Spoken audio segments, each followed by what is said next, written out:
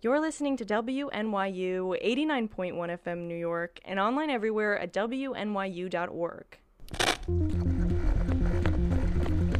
The university only seems to pay attention when all eyes are on them. We have been asking university administration for comment. We spoke to 2 New York City teachers that would run through some of Brooklyn's lowest income areas. Here at New York University, students who continue to fight to hold the university accountable. On WNYU. WNYU. This is The Rundown. Today is Wednesday, April 7th. I'm your host, Izzy McMahon, and we have a great show for you tonight. To start us off, Aria Huang and Nia Huang talked to some NY'ers about their COVID experiences so far. Let's take a listen. It has been a year since the COVID-19 pandemic seized ordinary life for everyone.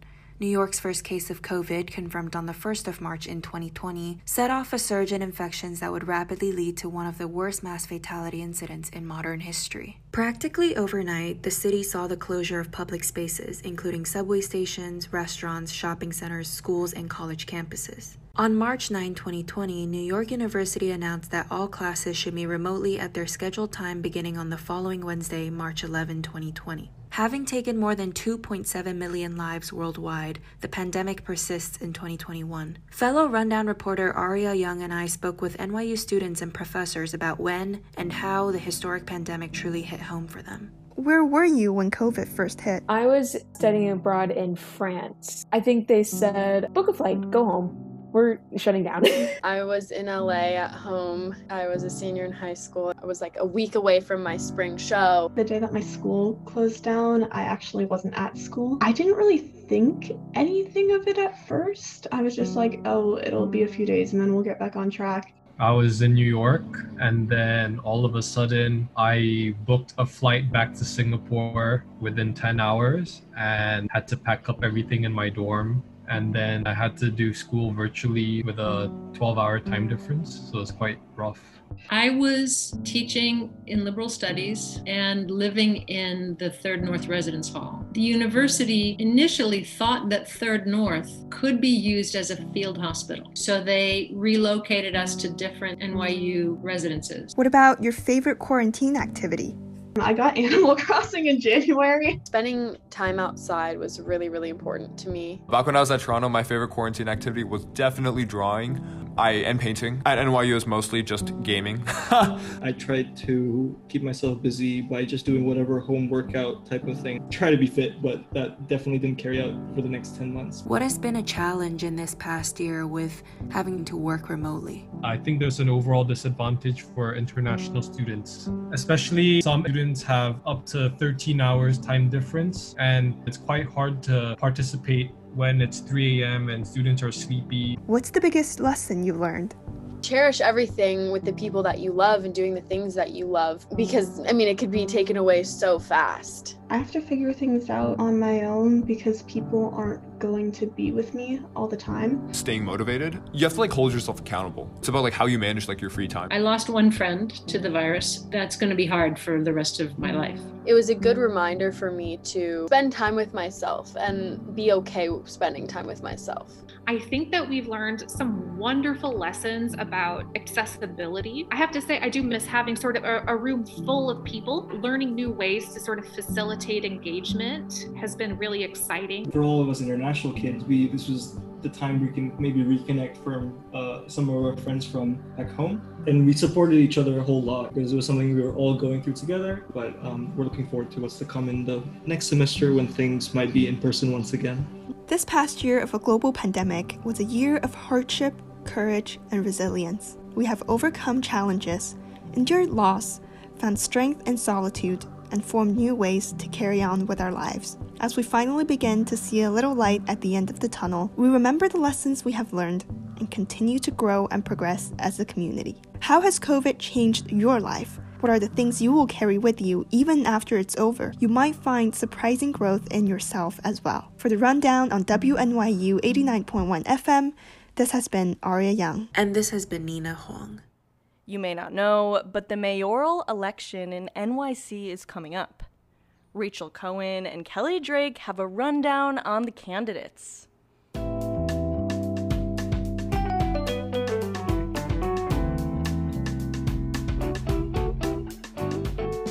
As the June 22nd primaries for New York City's mayor slowly approach, dozens of candidates have filed their paperwork to run. Bill de Blasio, who has been mayor since 2014, is at the end of a second term and cannot be re-elected again, yet half of likely Democratic voters remain undecided on who to choose to replace his spot. Kelly Drake and I went around and asked NYU students if they had been following the election, and who they are voting for. Have you been following the mayoral race? Not really. No, not really. No, isn't Andrew Yang? Andrew Yang is in it, and is de Blasio up? I haven't really been following the mayoral race super closely, but I do know a few candidates that I've been kind of following. Are you planning on voting? And if yes, who are you voting for? I'm not sure yet, but I am planning on voting. I plan on voting. I need to study who to vote for more. Probably not Yang. That's kind of where I'm at. I guess no, I'm not planning on voting, but maybe I should re-register, but would be Yang, I think. Again, don't know that much about the candidates. I'm not planning to. I would vote if I can, but I don't think I'm a resident. The only person I know is Yang. If I were planning on voting, pretty much a toss-up between Diane Morales and Andrew Yang. The New York Times reported that only 2 candidates garnered double-digit support. Former 2020 presidential candidate Andrew Yang with 16% and current Brooklyn Borough President Eric Adams with 10%. With the candidates finding a way to campaign amid the pandemic, we're here to give a breakdown of notable nominees and their policies. The current frontrunner in the polls, Andrew Yang became well known across the country for his candidacy in the recent presidential election. Following various television and podcast appearances, Yang attracted a large online following who refer to themselves as the Yang Gang. Amidst the attention he was attracting online, Yang also found himself with support from some prominent alt-right figures and groups, though he dismissed their support pretty quickly. Some of his more notable platforms in the presidential race included a proposal for a form of universal basic income called the Freedom Dividend, as well as support for Medicare for all. Having moved here right after college, Yang says that he's running for mayor because he loves New York City. On his campaign website, he says he, quote, came of age here, fell in love here, and became a father here. Going into this election, Yang maintains his support for establishing a basic income program in the city, as well as creating an accessible healthcare system and addressing the city's housing affordability crisis. Eric Adams, a Democrat, Brooklyn native, and former NYPD captain, is no stranger to politics. He served as a state senator for Crown Heights for 4 terms and has been the Brooklyn Borough president since 2013. At 15, he was beaten in a precinct house by police. From then on, he wanted to change the police department from within. As an NYPD officer for 22 years, he called out racism in the department and pushed for major reforms. Adams is running as a law enforcement expert during a major spike in gun violence. He is campaigning on the need to further police reform to root out bad cops. However, Adams does oppose defunding the police, but has a plan to alter the responsibilities given to officers with guns. He is promising for the government to be more efficient amid a financial crisis. He hopes to reinvent public health, education, and safety, and he is pro-big business. Whether it's the pandemic or violence in our streets, we don't feel safe. With 14 years of government experience, Catherine Garcia is a Democratic candidate who has ties to Mayor Bill de Blasio. She was a former commissioner of the Department of Sanitation for 6 years. During this time, she operated trash pickup, snow removal, and recycling operations for a city of 8.5 million residents and tens of millions of commuters and visitors per year. Garcia also served as Chief Operating Officer at the city's Department of Environmental Protection under former Mayor Michael Bloomberg. During the pandemic, New York City has been facing an estimated 1.4 million people behind on rent and more than 1 million are food insecure. Garcia was appointed a food czar by de Blasio and created an emergency food program that has delivered hundreds of millions of meals to New Yorkers. Garcia is focused on delivering basic city services to tackle the core issues of residents. On the Republican side, there are very few candidates entering the race, and that's likely because nearly 2/3 of registered voters in the city are Democrats. Among the Republicans that have entered the election, the most well-known candidate is Curtis Silva. Silva was the founder of the crime prevention group the Guardian Angels. Known for their red berets, the Guardian Angels formed in the 1970s to patrol the city's subways amidst rising crime rates. Seen as a threat by some public officials, the group was initially denounced as vigilantes. Over the years, that direct political criticism has faded, though some have voiced concerns. In February of this year, a video circulated online of Guardian Angels harassing protesters on the subway returning from a Stonewall march. Beyond leading the Guardian Angels, Silva himself also has a reputation for creating controversy. He worked on air as a political commentator on TV for New York One, but was suspended in 2015 for making racist and sexist remarks about a city council member. More recently, he's taken a strong and public stance against Mayor de Blasio, last year stating that as mayor, he would seek to criminally prosecute both de Blasio and his wife. It's still early in the race, and beyond the few we've mentioned here, a slew of people have come out to toss their hat in the ring for this mayoral election. Among them are a bodybuilder and health entrepreneur, various artists and musicians, and even one of Bravo's Real Housewives of New York City. As the race progresses, many will likely drop out and the frontrunners will become more apparent. The Democratic and Republican primaries take place on June 22nd, followed by a general election on November 2nd. To find out more about voter registration, voting protocol, and important dates, go to vote.nyc. For The Rundown, I'm Kelly Drake. And I'm Rachel Cohen.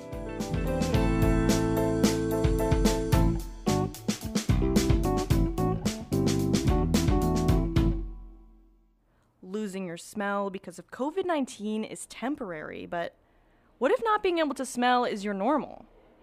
Grace Wanebo has more on the story.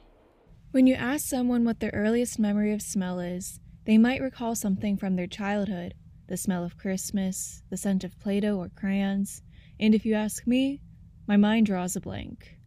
I was born without a sense of smell. It's a rare condition called congenital anosmia, which was a total anomaly before the pandemic. And all of a sudden... Just overnight, Erica, what's called anosmia, which basically means loss of smell, seems to be another symptom that many of these patients often develop. They don't know if it's related to the upper respiratory virus part of this or what. I can't remember when I lost my sense of smell because I never had it, but Anne-Heloise Dotel remembers exactly when she lost hers. She's a French designer working in London. I'm a visual artist and architect in a experiential design and food company. Anne tested positive for COVID in November after her boyfriend caught it. She had no breathing issues at first, but she said the virus went straight to her head. I never took acid in my life, but I think that's pretty what acid would do to me. Like, I could barely remember my name. It was madness. She remembers going for a smoke. Probably the worst thing to do when you have COVID. All my nose, the back of my nose, and it felt like really, really cold. So it felt like this. It felt like it was so cold that it was burning everything. It was a cigarette she won't forget. I just felt like it was my soul leaving because I could feel, so it was my cigarette, with the smoke. I was like, oh my God, my taste and my smell are going away. And then at the end of my cigarette, gone. I had no taste, no smell. It's the onset of the virus going up into the nose, causing the inflammation and infecting into the nerve. That's Dr. Eric Voigt, a head and neck surgeon at NYU Langone Medical Center. So it occurs as an early symptom of COVID infection. And the majority of people recover. Like most people, Anne started to recover, getting whiffs of smells and slowly regaining her taste. This is going to be difficult to going back to the kitchen and to the office. But for someone like me and French, food is so important. I just feel so bad for my parents because they really did train me to only like good food, like simple products, but good ones. As she started to recover, her condition also turned into something called paranosmia. I was having like rice salad with tuna and I literally broke down in front of my salad because I just realized that everything tasted moldy and I thought I was going crazy because I didn't know what paranosmia was. I didn't know it existed. And paranosmia took a physical toll on her. I'm losing so much weight. I lost like nearly a stone in 1 month. Well, sadly, I'm going to have to start medication because I'm having anxiety and everything. Anxiety and depression. Anne's first instinct is to hide away from these bad smells and to avoid them at all costs. I've been forbidding my boyfriend to cook any food. He made the biggest mistake. Like a few days ago, he put like a chicken with garlic and onions in the oven. Oh my God, I thought I was going to die. Now, she's trying to take a different approach. This one is cinnamon. This one is eucalyptus. And it smelled like petrol to me. In jars that look like lip balm kits are the scents of things like fruits, flowers, and spices. but they don't smell all that pleasant to Anne. Someone told me, actually, I know it's hard, but try to not avoid the bad smells too much. Because if you do avoid them for too long, they're gonna stay with you forever, basically. So, twice a day, she smells each jar for 15 seconds. So I just need to slowly train my brain to smell them again, you know, and to just try to tell my brain, don't worry, it's okay, it's safe food. For WNYU, I'm Grace Wanebo. This spring weather in New York is giving us hope that things are returning to normal. Cristina de la Puerta, Gregory, and Nia Watson caught up with some park-goers who were out and about this weekend. On the first warm day in New York, an almost forgotten light touches the cheekbones of each upturned face. The annual arrival of this day is marked by an unexpectedness, regardless of the weather app's anticipations, and a sense of disbelief that the sun is more than a conspiratorial myth peddled by West Coast transplants to embitter locals. Over Avenue A, pedestrians form currents along the uneven asphalt where you walk to get coffee. That was On the First Warm Day by Arahi Fletcher. To truly experience spring in New York City, we visited Bryant, Prospect, and Washington Square Park. And what brings you guys to the park today? We don't really see each other at school. Some of us are remote and some of us are in person. We linked up and spent some time together today. Playing Frisbee? I'm visiting, he lives here, and I'm coming to visit him. It's a beautiful day, so we figured we might as well hang out. I'm here to visit my old friend Maddie, who we hung out a lot last year, and I don't know if I can say this. She showed me a lot of the bar scenes and how to balance working, school, and partying all at the same time. So what are the first signs of spring in New York City? The sun, the random bits of rain. On my window in my room, there's a vine that goes across it, and this week, little buds started peeking on the vine, and I was like, it's spring! It's getting warm! You can definitely feel it in the air even before there's a breeze or anything. I feel like we maybe can feel human pollen. The fashion. The fashion changes so drastically from winter to spring. I feel like you start to see the layers change. Not everyone's wearing those long coats to cover up everything, but they wear those cute short jackets that are puffer looking jackets. I feel like that's usually my first sign. On my street there's a magnolia tree, and I used to have one in my backyard, and the one on my street always bloomed a few weeks before the one in my backyard, and so it's always nice to see the white and pink flowers. Is there anything in particular you're excited to do now that things are warming up? Sit in the park a lot. Be outside, hang out with people, just grow. How are you just feeling this spring versus a year ago? There's a lot more excitement in the air. I feel I literally feel like a tree, that's about to have leaves come out. I would say a year ago we were at the hardcore lockdown, so I was in North Carolina, and yeah, I was still appreciating the weather, but definitely a different vibe. Honestly, I was dreading it at first because I thought it was gonna look super dead, but this is my first time in the park now that it's spring, and it looks so alive. We were just talking about how it looks like it did when we were here literally last spring hanging out. Are you guys vaccinated? I'm half vaccinated. I got my second vaccine in 2 weeks. Half vaccinated. Starting April 6th, I will sign up for my appointment. And how are you feeling now, just about the future? Good. I feel like we're gonna have another roaring 20s, and I'm in my 20s, so I'm excited to experience that. We both just got vaccinated a few weeks ago. Amazing. And so we were just talking about how we think by the summer things should be good, and we're both seniors in high school, and so next year we're starting college, and we're excited to spend our last summer semi-normally, and then start college in a normal way. I'm scared but excited. Totally. Yeah, a balance of hopeful for me and also very nervous. According to the city government's vaccine tracker, 37% of adults have gotten at least one dose of the vaccine. As of April 6th, anyone over the age of 16 can schedule an appointment. For the rundown, this has been Nia Watson, Cristina de la Puerta, and Gregory. That's all for tonight. You can find more campus news at nyulocal.com. Next up are WNYU podcasts. Thank you for tuning into The Rundown 89.1 FM. I'm your host, Izzy McMahon, and tune into The Rundown next week for more campus news.